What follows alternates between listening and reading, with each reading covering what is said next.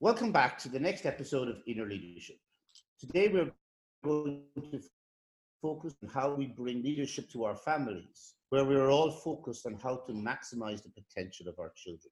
On today's podcast, I want to introduce Jake Alliker, who has developed a program which is focused on building a high-performance team around your teenager or teenagers to maximize their potential and create an edge. A subtext would be why parents don't get enough credit. This program is also focused on growing and maintaining the lifelong bond between the parent and the child. You may recognize Jake from the recent Netflix series. No, not The Lion King, but F1 Drive to Survive, where he can be seen on the pit wall and mentoring Max Verstappen. Jake had worked for Red Bull as Max Verstappen's personal coach and trainer from when Max was 16. He has now taken on an additional 6 young drivers of the GP Elite team who compete in the Porsche Super Cup, as well as working with other families with kids who are high profile, but also those whose aims are a little bit more modest. Jake has taken this experience and the experience of others to create a system to help families with a focus on a mental resilience and communication tools. Meditation and contemplation being an important part of the practical implementation of this. The purpose of this podcast is to provide a brief introduction to Jake and the topic. We will be holding a live webinar in the next 10 to 15 days to delve deeper, and be sure and register with the link in the show notes or at our website. Jake, it's great to have you on the show. Thank you very much, Des. It's good to be here, and thank you very much for that introduction. Yeah, look, I won't start by asking you a hard question, right? Like one about what was the aftermath of the Max Verstappen Daniel Ricciardo crash that was seen in the first season of F1 Drive to Survive. But actually, sorry, why not? What was the aftermath and the lessons that were learned from that crash and that exercise? Well, yeah, thank you, Des, and thank you for just starting with a nice, simple one. So after something like that happens, and as you've said, it was Baku 2018, and the two teammates took each other out, and it's quite a dramatic scene and built up quite well. And then there's this big kind of dramatic cars crashing, and its initial thought is absolute disaster. And for me, in my position, the first thing was to let the emotion come out, not to try and contain it, and spend a lot of time observing in those initial minutes and hours after the incident. Within the F1 team, within any F1 team, there are these teams within teams, and then they gradually get kind of, smaller and smaller as you move towards the driver, the kind of final piece of the jigsaw. So my first point is to kind of go around and observe in those teams within teams. First, the driver, and my colleague in the opposite side of the garage to Daniel's position would have done a similar thing, but it's be with my driver, observe the driver, and observe what's coming out, his emotion, the cursing or the mood, and the trying to find an explanation. Let that come out. We're not trying to contain that. And then go and do that in a similar pattern within the teams within teams, the mechanics, the engineers, the managers, team bosses. Observe how they interact in that initial kind of fallout, and I mean the initial sort of 12 hours. And then we sort of shift down a pattern, down a cycle of going able to, and it might be the next morning, the next day when talking about it, to be in a place to be able to say, right, that was shit. What did we learn? And to be able to say it as kind of, and speak to it as clearly as that.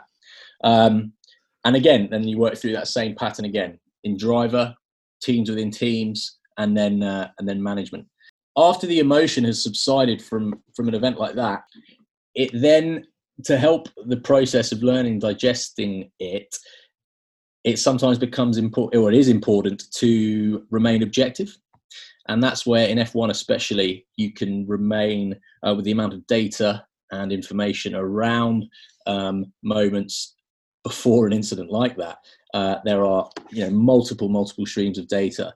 And if done correctly and if structured correctly, you can have a pretty clear conversation with emotion removed, remaining really, really objective. And that's a very, very powerful tool. And that's a great advantage that F1 has, being able to remain in objective when there will be strong subjective perspectives, especially from two Formula One drivers. And then the next kind of process in the cycle is to actually say, and given the magnitude and also the financial implications of a so roughly the financial cost of that would be, so for listeners who may not be aware, these was two drivers who were reasonably well positioned in a race. One driver crashed into the other, though they were teammates. So it's akin to your two kids knocking over the new 76-inch TV and smashing it, right? Actually, probably a lot worse than that. This is what, $10 million worth of damage besides reputation? Yeah, I'd comfortably say those figures are probably accurate. You know, through a moment of madness, basically, between two drivers. Yeah, through a moment of madness, and we'll come on to this in a little bit. Through, I'd say every behaviour has a positive intention, and it's sometimes a debated sort of topic to get around a sentence like that. But and that's to say not necessarily the outcome would be a positive intention, and obviously quite clearly here, financially, reputationally, from winning and losing and the relationship to that, the outcome was not positive. But each of those guys expressed a positive intention in that moment of not coming off second best. And there's an embodiment within that you would want to see from a high performer, from a top performer. And that's what was expressed in that moment. And so there's big opportunity, and I'll come to this in a minute, some of the other talk about, but that positive intention was expressed in a big way there, and it's kind of then how do you use that, talk to that, and channel in it in a better way, in again, and that ties on to really, you know, so the point I was saying before, just highlighting the cost, is anytime there's an event like that, it's be good for a team, whether that's a family unit or a high performing team in business and sports, say, one element would be, right, can we laugh about it yet? To have and maintain a sense of humour about it, and that ties in strongly to one of the elements of communication and trust, is indicative of sort of probably seeing that we've moved on from it, but we've learnt from it. And I don't mean that in a kind of foolhardy way that it's not serious, but as to have gone full cycle. But I do think it's going to end up as a defining moment of both of their careers, right? So, so that's interesting. But Jake, maybe before we go on to what you're working with in families, etc., maybe you just give us a little bit about your own background, right? Yeah. So I've spent just over the last 10 years working in elite sport, and primarily my background was in rugby. I went to university at St Mary's in Twickenham, and I very sort of early on I thought, okay, I want to get to the top of elite sport, and for a long time that was rugby. And my experience in physical preparation of athletes was in rugby and mixed martial arts, combat sports, which gave me a great grounding to learn the physical preparation.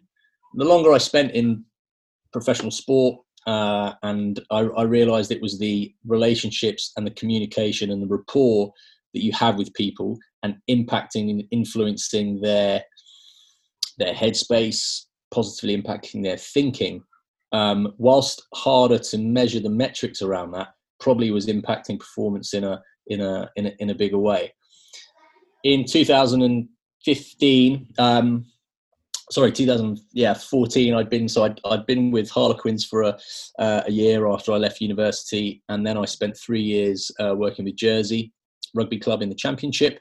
Again, another great time for me to cut my teeth in two contrasting environments in terms of resources and budgets and things like that. And then that's when the opportunity with Max and Red Bull came along at the end of 2014, 2015, and that threw me into into the deep end, which was great, and forced me to look a bit deeper at myself, at my own coaching practice, and really the evolution of my coaching practice to athletes beyond the physical and beyond the sort of sports science of preparation, which still forms a grounding, but then going on to beyond that. And yeah, no, so look, that's great, because that comes into what we're trying to get across here today is around the families and taking teenagers forward. So maybe we just kind of get into the meat of the meat, or at least the surface of the meat, because we will be doing a much longer webinar.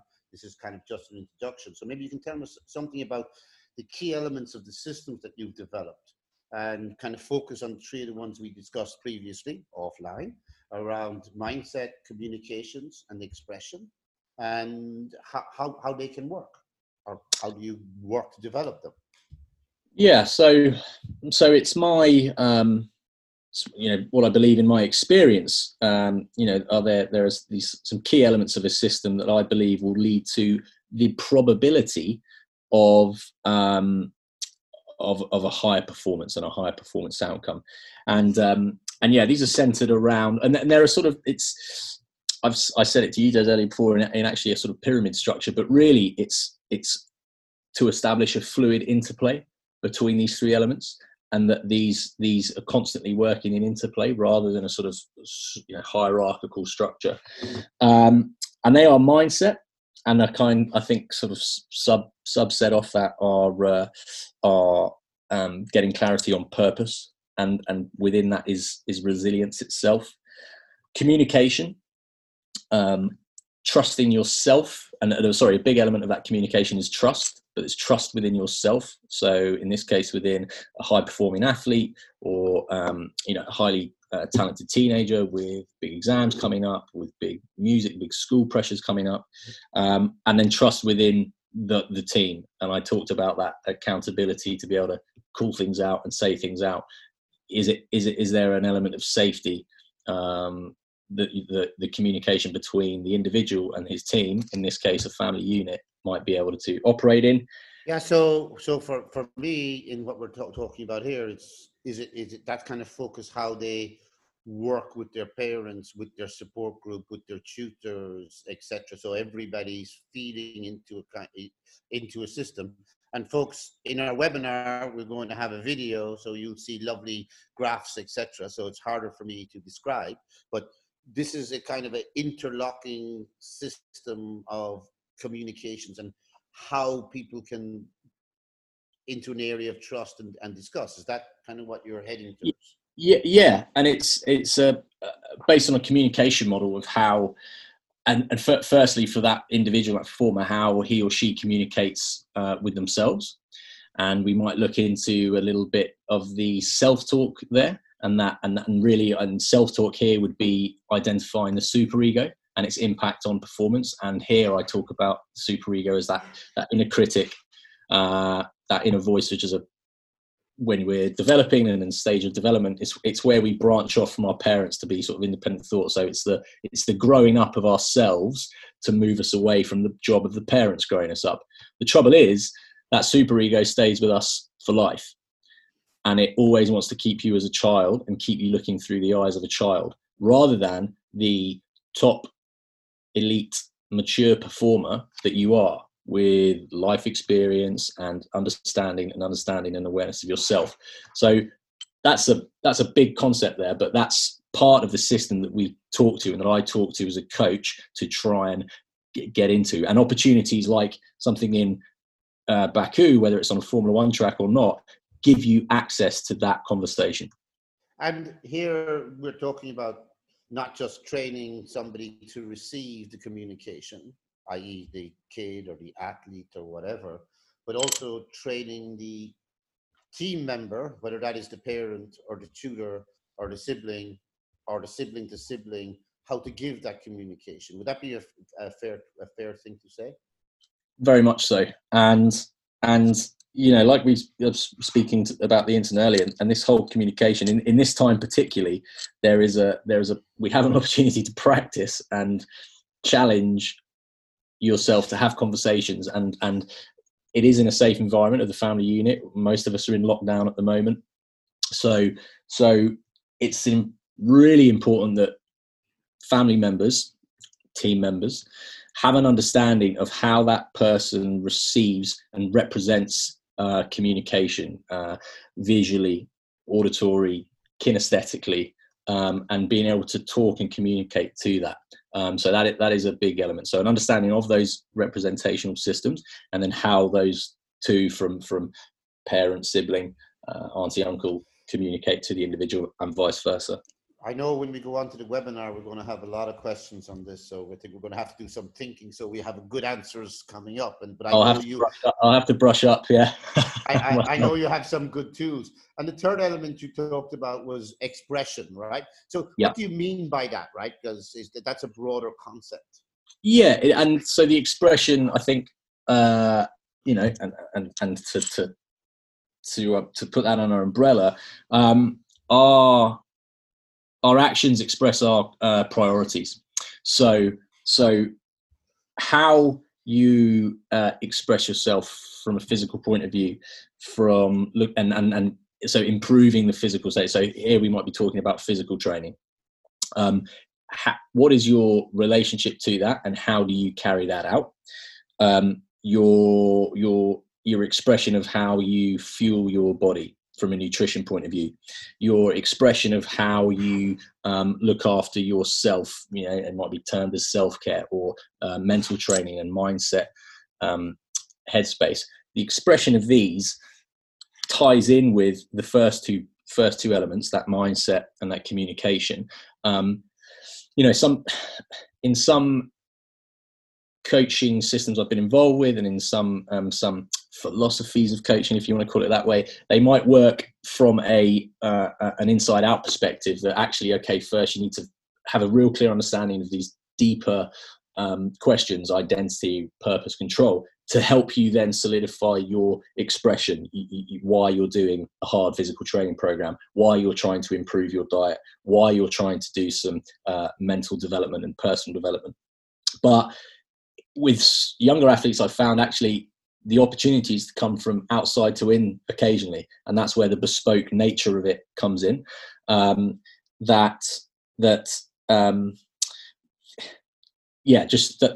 give you the opportunities to talk to, well, if someone is or isn't fulfilling their potential physically, how they're looking after themselves. You speak to that, and that is it. So the actions express your priorities. A bit like I said, behind every behaviour there's a positive intention. So if it is having to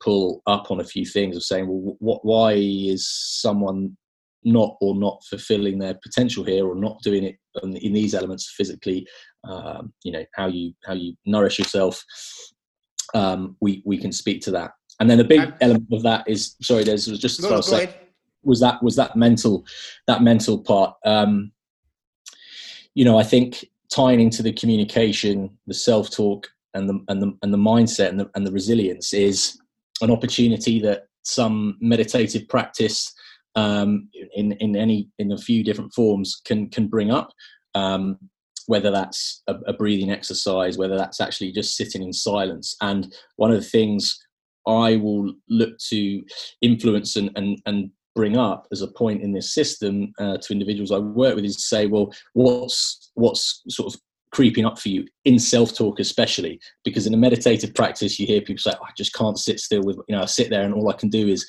just talk, and I'm talking to myself, and that's absolutely fine. That's great. A practice that we move towards is disempowering that self-talk, if it's certainly self-sabotaging. And there's a couple of ways we can start to do that. That's around journaling, altering the voice of that inner critic to a cartoon voice, to a childish voice, to help these strategies to disempower. So I think I might need some of this myself, right? I did do a challenge for those who are following me on Instagram of, I was going to attempt 12 hours of silence, but I only attempted 1 hour of silence, which I did. And I put it to some guys that to do the same, including our friend Dan Norton. I challenged him to sit for an hour just in silence. Forget, it might be meditation or not. But to put maybe some words in your mouth, right? This whole system is about, and this is stealing some stealing a slogan from somebody else. Your system is to try to create the kid, because that's what you've kind of moved to, right? Working with one kids, what you're doing with the Porsche team, but even kids who aren't targeted to be world superstars, to be the best that they can be, and to be as happy as they can be, and to stay within the community that they're in, which is the family team. Is that a correct environment? Because I know even with Max Verstappen, Jost, his dad, is very much involved, and the parents are still very much involved, and it's about maintaining those links as well. Would that be fair to say?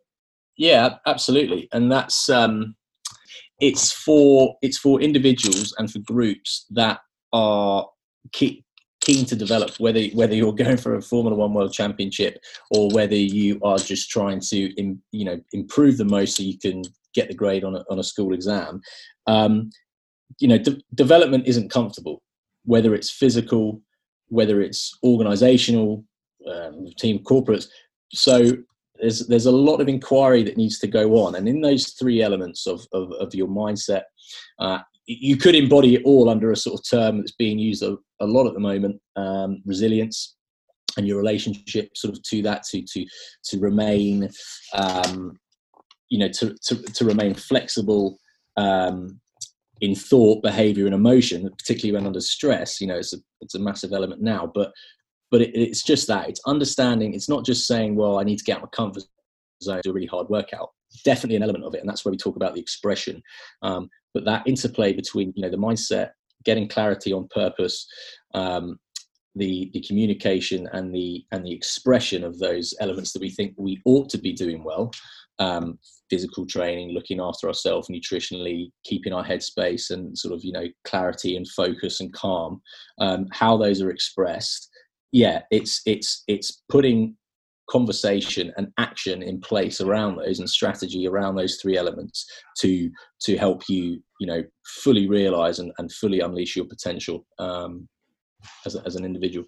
Okay, so look, we're going to expand a lot more of these on the webinar and on future talks, etc. Right, and it would be interesting to hear questions that people come up with. So one of the questions I kind of always ask towards the end of those podcasts is, right, we're focused on inner leadership, leading from within. We talked a little bit about some very interesting mindful practices, but what if there was one practice that is your personal favorite, or exercise to reach a state of inner calm or inner resilience that you practice, or you would like people around you who are living in your house during this lockdown would practice? What would it be? So having got into coaching and practices around calmness and sort of cognitive preparation to clear space, I've inevitably got drawn to breath work and breathing exercises, and a lot of it's obviously grounded in Eastern practice that's become a lot more mainstream now, and a lot more mainstream in sports. There's a particular technique called box breathing that I've done with athletes that I've worked with.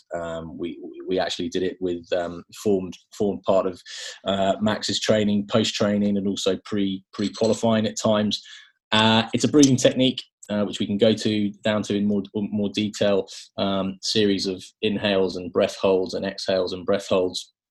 And really it's to switch us into our autonomic nervous system, part of our nervous system, to the rest and digest branch of our nervous system. So the opposing, you've got fight and flight, and then you'll rest and digest.